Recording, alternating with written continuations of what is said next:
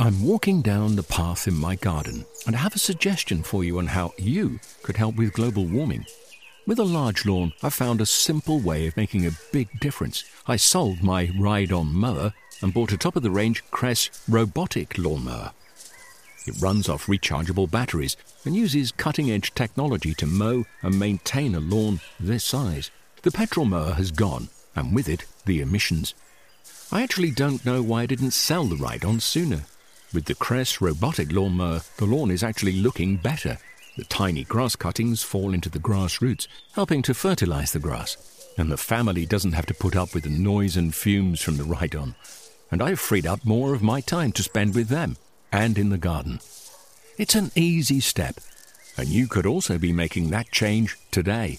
Ask for Cress in your local garden machinery dealer, or visit cress.com.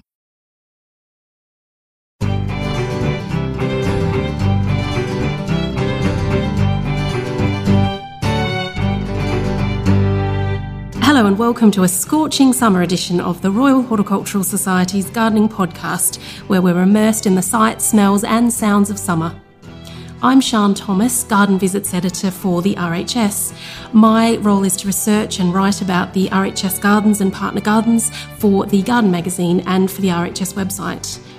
High summer is a really fantastic time to get out and enjoy the RHS gardens and partner gardens. There's water lilies carpeting lakes, meadows alive with wildflowers and pollinators, herbaceous borders are really getting into their stride, and of course there's roses everywhere. If you've listened before, you'll know that every fortnight on our podcast we talk gardens, gardening and all things green. Coming up in this edition, movable feasts, clever ideas for permanent gardens for temporary residents. Gardens that move house with you. Ideal for renters and those on the go. Botanist James Armitage continues his strange encounters of the horticultural kind with the next in his series of audio portraits of some of the weird and wonderful plants in the gardens at Wisley. And advice on gardening in a changing climate. We visit the brand new RHS Chatsworth Flower Show to see innovative approaches to garden design that could help future-proof your plot against the changes in the UK weather patterns that scientists have forecast. This June saw the RHS launch a brand new major flower show in the magnificent grounds of Chatsworth House in Derbyshire. It was a show that blended tradition with unexpected, innovative design. With the stunning backdrop of the gold-statued Manor House and the rolling hills of the Peak District behind, the show welcomed over 80,000 garden lovers. Despite the typically unpredictable British weather, visitors enjoyed not one but two floral marquees filled with scent and colour from the plants brought in by many of the country's top nurseries and growers. These sat alongside a giant inflatable conservatory and a diverse range of displays and show gardens. One of the most popular exhibits was the RHS Garden in a Changing Climate display. This demonstrated practical and attractive solutions for some of the challenges that gardeners will face in years to come as the UK weather begins to alter. Guy Barter, Chief Horticulturist at the RHS, went to Chatsworth to find out more. Hello, I'm Guy Barter. I'm here at Chatsworth Flower Show in Derbyshire on a lovely summer day with the wind blowing and a light rain keeping all the plants fresh and healthy looking. I'm Eleanor Webster. I'm the climate scientist from the RHS. Eleanor, I understand there's a climate change report which you've had a hand in. Could you tell us a bit about it? So the RHS Gardening in a Changing Climate report was launched in April of this year, and we looked at climate projections for the sort of next 20 years, but also up to 2100 as well, and we summarised what this might mean for gardeners. We collated a lot of evidence that's around at the moment, and it culminated in three designs, one for the north of England, which we expect to be wetter and milder in general, and then the south of England, which is sort of milder and hotter, and then the southwest area, which is a combination of the two.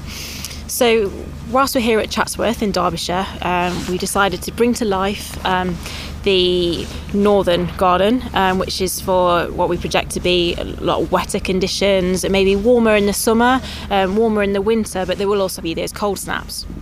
So what we've got here is we've got on our right is a garden of now, which you might expect. So we've got grass and we've got a lovely herbaceous border. And we've also got sort of just a panel fence. And then on our left is a garden of the future. And what we're looking at is how we might be able to manage water in the garden better, not only for our own garden, but also to benefit the wider community in terms of flood risk. We use a lot of recycled materials where we can, and we also think about planting for that sort of wet-dry oscillation that we might be experiencing. Eleanor, can we go and have a closer look at some of the features that have been built into this wonderful garden to illustrate the things that you've highlighted in your climate change report? Over here we've got some side of the garden that runs up the outer hedge, and we've got some reused brick which is broken, and what we've done is red brick and we've just scattered it over a permeable layer on the soil. Very easy to do at home. I see there's a wonderful pond here. It looks as though it might be for capturing rainwater. Am I right? Yes, that's exactly it. So the whole garden is designed around being permeable. So the pond is where the rainwater is eventually collected. It gets to the pond through a variety of ways, through sort of overland through this sort of lovely meadow that we can see, because the pond is in the middle of a meadow that's planted up with a variety of plants that are ideal for pollinators. So next you can see here we've got a zigzag fence, which is in contrast to the current garden we can see here, which is a straight fence. So what we're expecting is much stronger winds during storms and also gale force winds. So what the zigzag does is it's a much stronger shape, which means that it stands up better to the winds. The fence has also got vertical slats in it, which means that the wind can travel through it as opposed to a totally solid fence panel. The zigzag's also very nice because it can create little small microclimates and shelter and things like that, so and alternative social spaces. Yeah, and also as well as your porous fence which filters rather than blocks the wind, you've also put a couple of greenhouses in the sheltered corner. Are they to illustrate any particular facet you have in mind from the climate change report? Yeah, so the summers will actually be hopefully okay to be growing citrus fruits and things like that, but we've got those late frosts to deal with, and also possibly cold sort of periods over the winter. So it's good to have a sort of big citrus tree in a planter, and we can have it in a greenhouse where the doors are open, or you can have them closed. But the idea is that the big planters are also on casters, so you can pull them out. So when it's a particularly hot day and the greenhouse is very hot inside, you can just pull them, and it's very easy to do, but it means that they get a bit of fresh air and that the greenhouse is aerated. So I'm looking at a lovely lawn and herbaceous border here, the very thing that most people want in their garden at the moment. What's to stop people having these in the future, Eleanor? In the current garden, on our right, you can see roses all planted together. And whilst they look lovely, actually in the future, when we get rainfall and also warm conditions, it's going to be very mild and also damp around them, which is going to be an ideal breeding ground for pests and diseases. So when you plant the same thing all together, the whole crop can be ruined by pests and diseases. So in the future garden on our left, you can see very diverse planting, also lots of spaces for the air to circulate around, so that if it does rain and it is hot, there won't be that sort of breeding ground for those pests and diseases. So Eleanor, there's some ponds and waterfalls here. What are they all about? So the water is a really good example of the contrast between the current garden and the garden of the future, because what we really need to start thinking about is water storage during heavy rainfall events and also after storms and things like that. So what we've got here in the garden of the future is we've got a series of water butts which are sort of underneath a bench, so they're sort of hidden away and quite discreet. And then when those water butts fill up, they overspill into a pond, which then runs into a pond that's slightly lower than that, and then that eventually ends up in a rill which runs through the meadow to that pond at the end where the water eventually is captured. So this garden's really a glimpse of the future, where you can see even though it's going to be a very different climate, it's still possible to have a lovely garden and features that ameliorate the effect of the climate, making it nicer for people and nicer for wildlife, and help to preserve biodiversity in towns and cities, prevent flooding. There's a lot of features here, all of which could be introduced today to a small extent in existing gardens, and will probably be very similar to the garden of the future. If you want to find out more about this, visit the Royal Horticultural Society website, where there's several pages devoted to greening Great Britain, with links to practical ways of helping you with your own gardening and making your own garden greener. And if you want to read our climate change report, I believe it's available on the website. Isn't that so, Eleanor? Exactly, yeah. So it's rhs.org.uk/climate change, and on that page you can download the PDF of the full report. There's also lots of information about all the things we've talked about today, in addition to other podcasts that we've done in relation to gardening in a changing climate. You can find photos from the Chatsworth Show and information about gardening and the environment on our website. The focus of the Chatsworth show was on innovation and pushing gardening boundaries. One exhibitor who took the moving gardening boundaries theme rather literally was designer Tanya Batkin with her garden Movable Feast. Her design attempted to answer the question, how do you have a garden if you are a temporary resident or your generation rent? Nearly 50% of householders aged between 25 and 35 are renting, and an increasing number of landlords are paving over gardens to make them low maintenance. Tanya created an ingenious container garden on wheels that could move with its owners and allow all temporary residents the benefits of a permanent plot. Here she is to tell us how it works. This specific garden is aimed really entirely at people who rent or are on short-term secondment, going to be moving, anybody who's in a flat or just has a small space, somewhere they can utilise every inch of space. But if they're moving, they can take the garden with them. Each planter, they're modular, they fit together, they move. We've designed them using casters. They're the same casters that are used on film sets to move heavy pieces of scenery, and also for music festivals and what have you, moving sets around. So we've worked very hard on making sure that they will move when the soil is wet and also when it's dry, because you've got different weights, different stresses when it's moving, when it's stationary as well.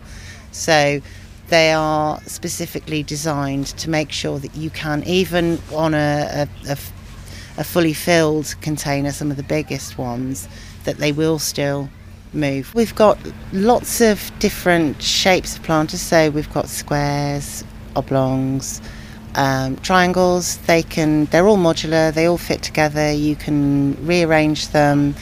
If you want to, you have a party on a patio, you can move them all out to the side. If you don't like the view, you can move your trees to block out the view that you don't like. They've got a very structural element to them as well. So when the planting, which is mostly herbaceous and deciduous, dies down, you're left with basically a sculpture in the garden for the winter time for you to enjoy in the weekend when you're not working and it's light.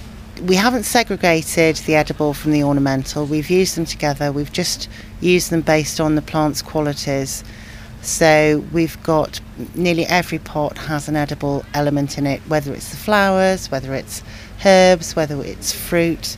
We've got apples, we've got mulberries, we've got blueberries, pinkberries, which are quite new. We want to bring us a sense of seasonality, succession. We're looking at, spring colour, autumn colour, fruit, flowers. It's more along the lines of a lazy forager's garden, if you like. If you use plants that just grow together and look good together, some edible, some not edible, within a small space you can have quite a large variety. Pop in a fruit tree as well, and you've got a little something. We're not talking about being self-sufficient here.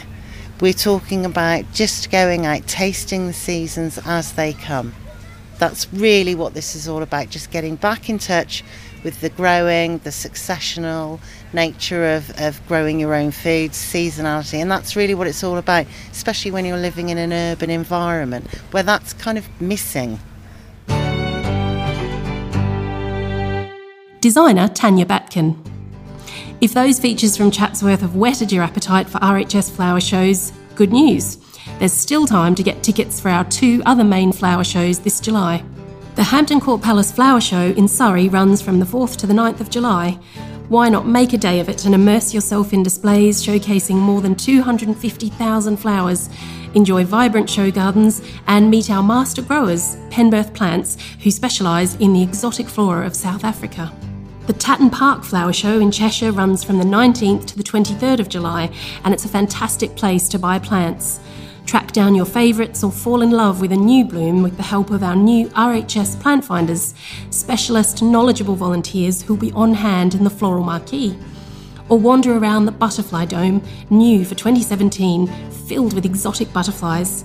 And don't forget, Friday 21st of July is Ladies' Day, a celebration of summer style with special talks by celebrity gardener Carol Klein. Tickets are selling fast, so get yours now so you don't miss out. Alongside the shows, now the summer is well and truly here, there are many events and activities for the whole family to enjoy at our 4 gardens and, of course, our partner gardens. Full details of all events are on our website. Go to rhs.org.uk/event search. Now, that's almost all we have time for in this edition. But before we go, here's James Armitage with the next in his fascinating series of audio portraits of some of the more unusual plants in the collections here at RHS Garden Wisley. Set only a few hundred yards south of the junction where the A3, one of the most heavily used commuter roads in the UK, meets the London Orbital, RHS Garden Wisley seems now very much at the busy heart of the southeast of England. For those with an interested eye, however, indications remain of the earlier landscape from which the garden was hewn. A look at Rock's map of Surrey from 1768 shows the site the garden now occupies formed part of a patchwork of fields, probably with hedge boundaries, likely mostly to have been arable land with some meadows. This agricultural past is still evident in the names of the areas into which Wisley is apportioned: Portsmouth Field, Howard's Field, 7 acres, localisms from another era, echoing unchanged and unquestioned down the generations. The RHS took possession of Wisley in 1903, a time before the development of the chemical herbicides upon which modern agriculture has become reliant. At this time, a rich suite of native plants thrived in the area, coexisting alongside their agrarian relatives. Some measure of just how rich can be gained from the efforts of the students who trained at Wisley in the early years of the 20th century. It was they who made lists of native plants found on and around the Wisley estate, assisted by the director of the school, Frederick J. Chittenden, and W.D. Cartwright, the chief clerk, whose initials can still be seen wrought in the iron of the walled garden gate. In 1910, a list of their discoveries was printed in a document known as the Wisley Flora. It is poignant to think of the sense of collective achievement that must have accompanied the publication of this little work, and then to reflect on how many of its compilers were to be so senselessly slaughtered a few years later in the carnage of the First World War. To wildflower enthusiasts, the catalogue contained in the Wisley Flora is an enviable one, peppered with the names of plants that were then common but are now grown scarce. One, Lambsuckery Ornoceros minima, is now extinct in the British Isles, driven out of the field margins it favoured by developments in farming practices, until it dwindled away to nothing. Assiduous as the students were, they didn't catch everything. In 2009, a native plant that had never been seen before at Wisley was spotted in a patch of rough grass by the Pinetum in an area known as Wilson's Wood. In full flower, standing only a few centimetres tall, what made it remarkable was its ghostly pallor, caused by a complete absence of chlorophyll. It was the bird's nest orchid, Neotia nidus avis, a saprophyte, clinging to life by draining the energy from decaying organic material. Although scattered throughout much of the British Isles, the bird's nest orchid is in decline and is now uncommon outside the south of England. Normally a denizen of beech woodland, it has probably been at Wisley a very long time, surviving unscathed the wholesale changes which the site has witnessed. As with many of its relatives, the behaviour of Neotia nidus avis can seem capricious, as though it is somehow aware of the diva status the name orchid bestows. Taken with the spirit of performance, the Wisley population has been seen to produce as many as 50 flower spikes in a year, when throwing a strop as few as 3. With their rich variety of habitats, ponds and hedges, shady borders and gravel beds, gardens are able to support a wealth of native plants that these days agricultural land, with its unforgiving monocultures, could never sustain. It is food for thought that had Wisley remained farmland, then the bird's nest orchid would surely be lost as those laughing lads who failed to spot it all those years ago.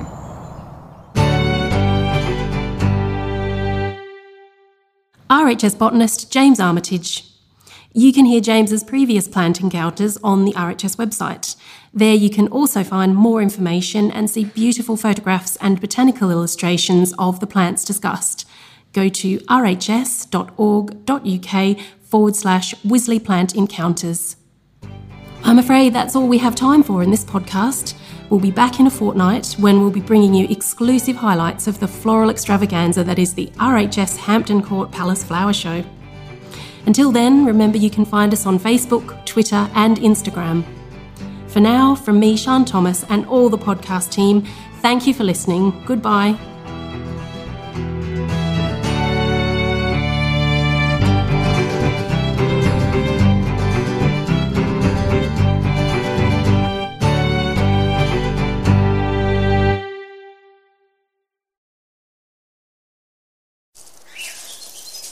I'm walking down the path in my garden and I have a suggestion for you on how you could help with global warming. With a large lawn, I found a simple way of making a big difference. I sold my ride-on mower and bought a top-of-the-range Cress robotic lawnmower.